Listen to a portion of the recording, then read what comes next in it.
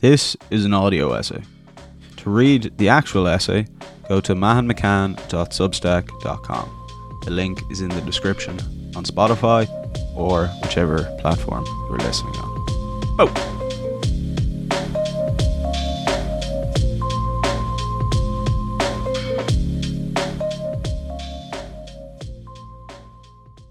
How to never procrastinate again. The more important a call to action is to our soul's evolution, the more resistance we feel about answering it. But to yield to resistance deforms our spirit. It stunts us and makes us less than we are and we're born to be. Steven Pressfield, The War of Art. Last week I spoke about our inner daemon, an inner spiritual guide that can help us grow and develop in life. However, this wasn't completely honest, as I left out the shadow side to that ability, an inner enemy that wants to stop us from growing and developing and keep us weak and afraid, called resistance. A lot of people have messaged me previously asking about procrastination and motivation and how they can actually sit down to do their creative work. This is the topic of a book called The War of Art by reformed procrastinating writer Steven Pressfield. In this book, he coined the term resistance to describe the antagonist within, an inner force that we all must face to sit down and do something significant. Resistance manifests as an inner voice that rationalizes. It tells you aren't good enough. It tells you the work doesn't matter. It tells you why bother. The voice tries to divert you from your destiny. Pressfield says resistance is a con man whose only goal is to stop you from doing the work and realizing your potential.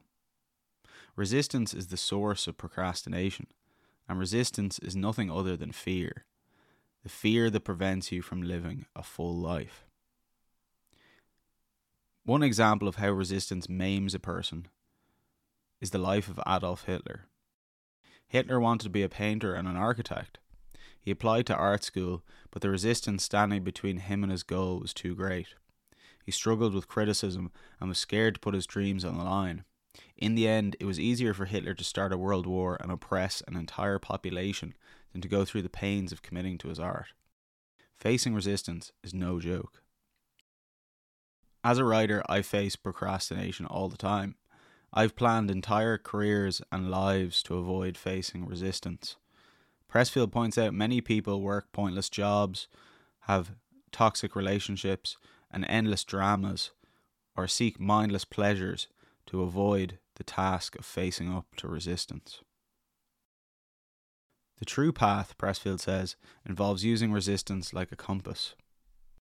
Resistance points north to the direction of maximal growth and development. Makes sense. Where you least want to go is where you will find what you need. This is the old mythological idea of the dragon's cave and the dragon's gold. Under the biggest problem lies the biggest reward.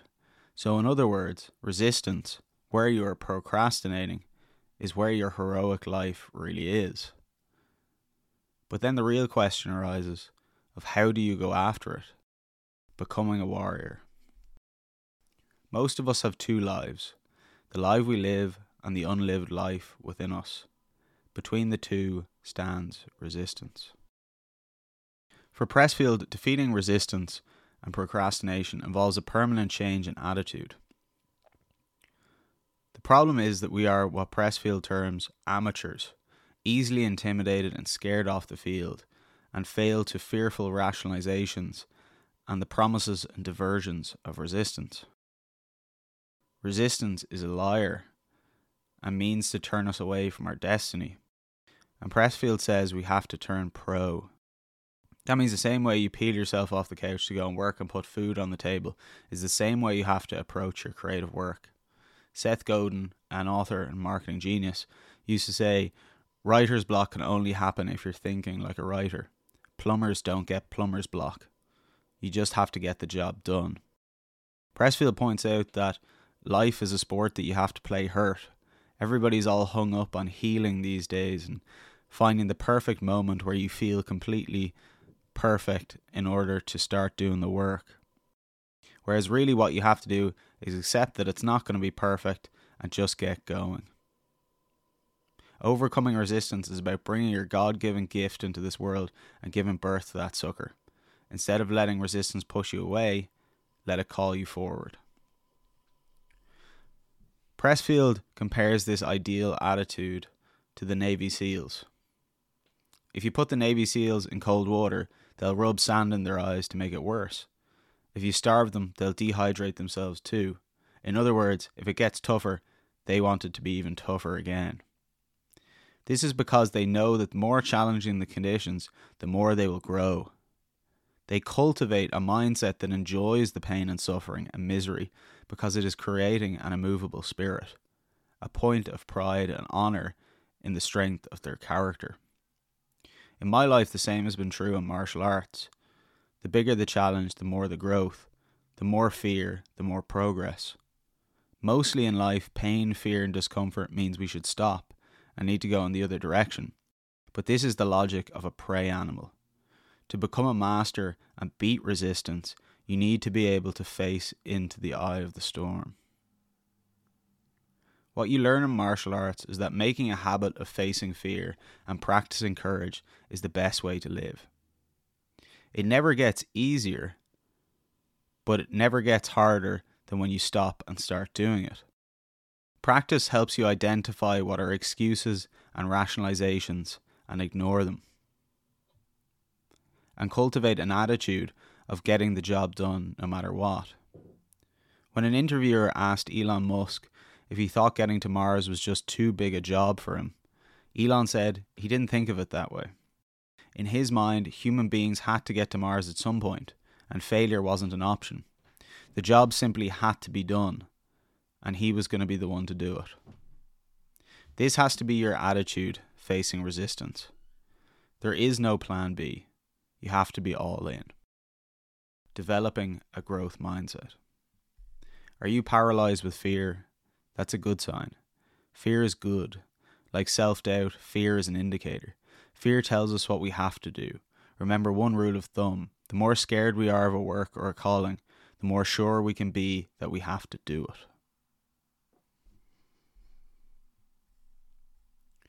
This attitude of facing resistance, becoming a creative warrior, long developed in martial arts and the military, has found its way into neuroscience. In her groundbreaking research, psychologist Carol Dweck at Stanford University was investigating why people fail. In one experiment, students were given a series of puzzles ranging from easy to difficult. To her surprise, some kids liked failure and treated it as a learning experience. One 10-year-old boy even yelled out, "I love a challenge."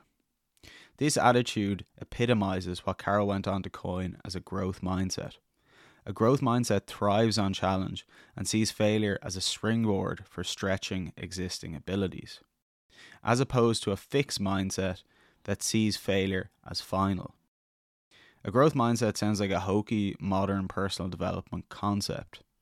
However, what it really presents is an enlivening attitude toward challenges that can make overcoming resistance and procrastination a joy.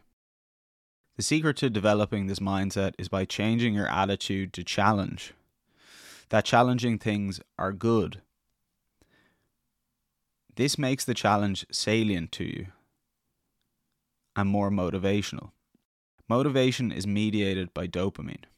When you desire the challenge and difficulty, you attach a dopamine reward to doing these hard tasks and create a positive feedback loop of motivation, rewarding yourself for taking on the hard task, which in turn helps you take on more hard tasks in general. You can do this by setting clear milestones. For me, it might be writing a page. It might be sitting down for an hour, for 2 hours. And it doesn't matter what comes out, good or bad. The point is that I'm sitting down and doing it every day. That every day I'm facing that resistance and winning the creative battle. People often say the phrase, enjoy the process. In my opinion, this is what they are referring to. Discovered by ancient philosophers, artists, and warriors, now by modern neuroscience. The attitude is to see resistance as the goal and to face it. This is a fundamental shift in how you live your life, away from easy pleasure seeking and giving in to fear and rationalizations and excuses in your mind, toward the hard and honourable combat with the forces of fear, which is the work of gods and heroes. The best way to overcome procrastination is to make facing resistance a way of life, and to remind yourself that when you see resistance, it's your job to go and face it. Get it tattooed on your skin if you have to. We don't let resistance win.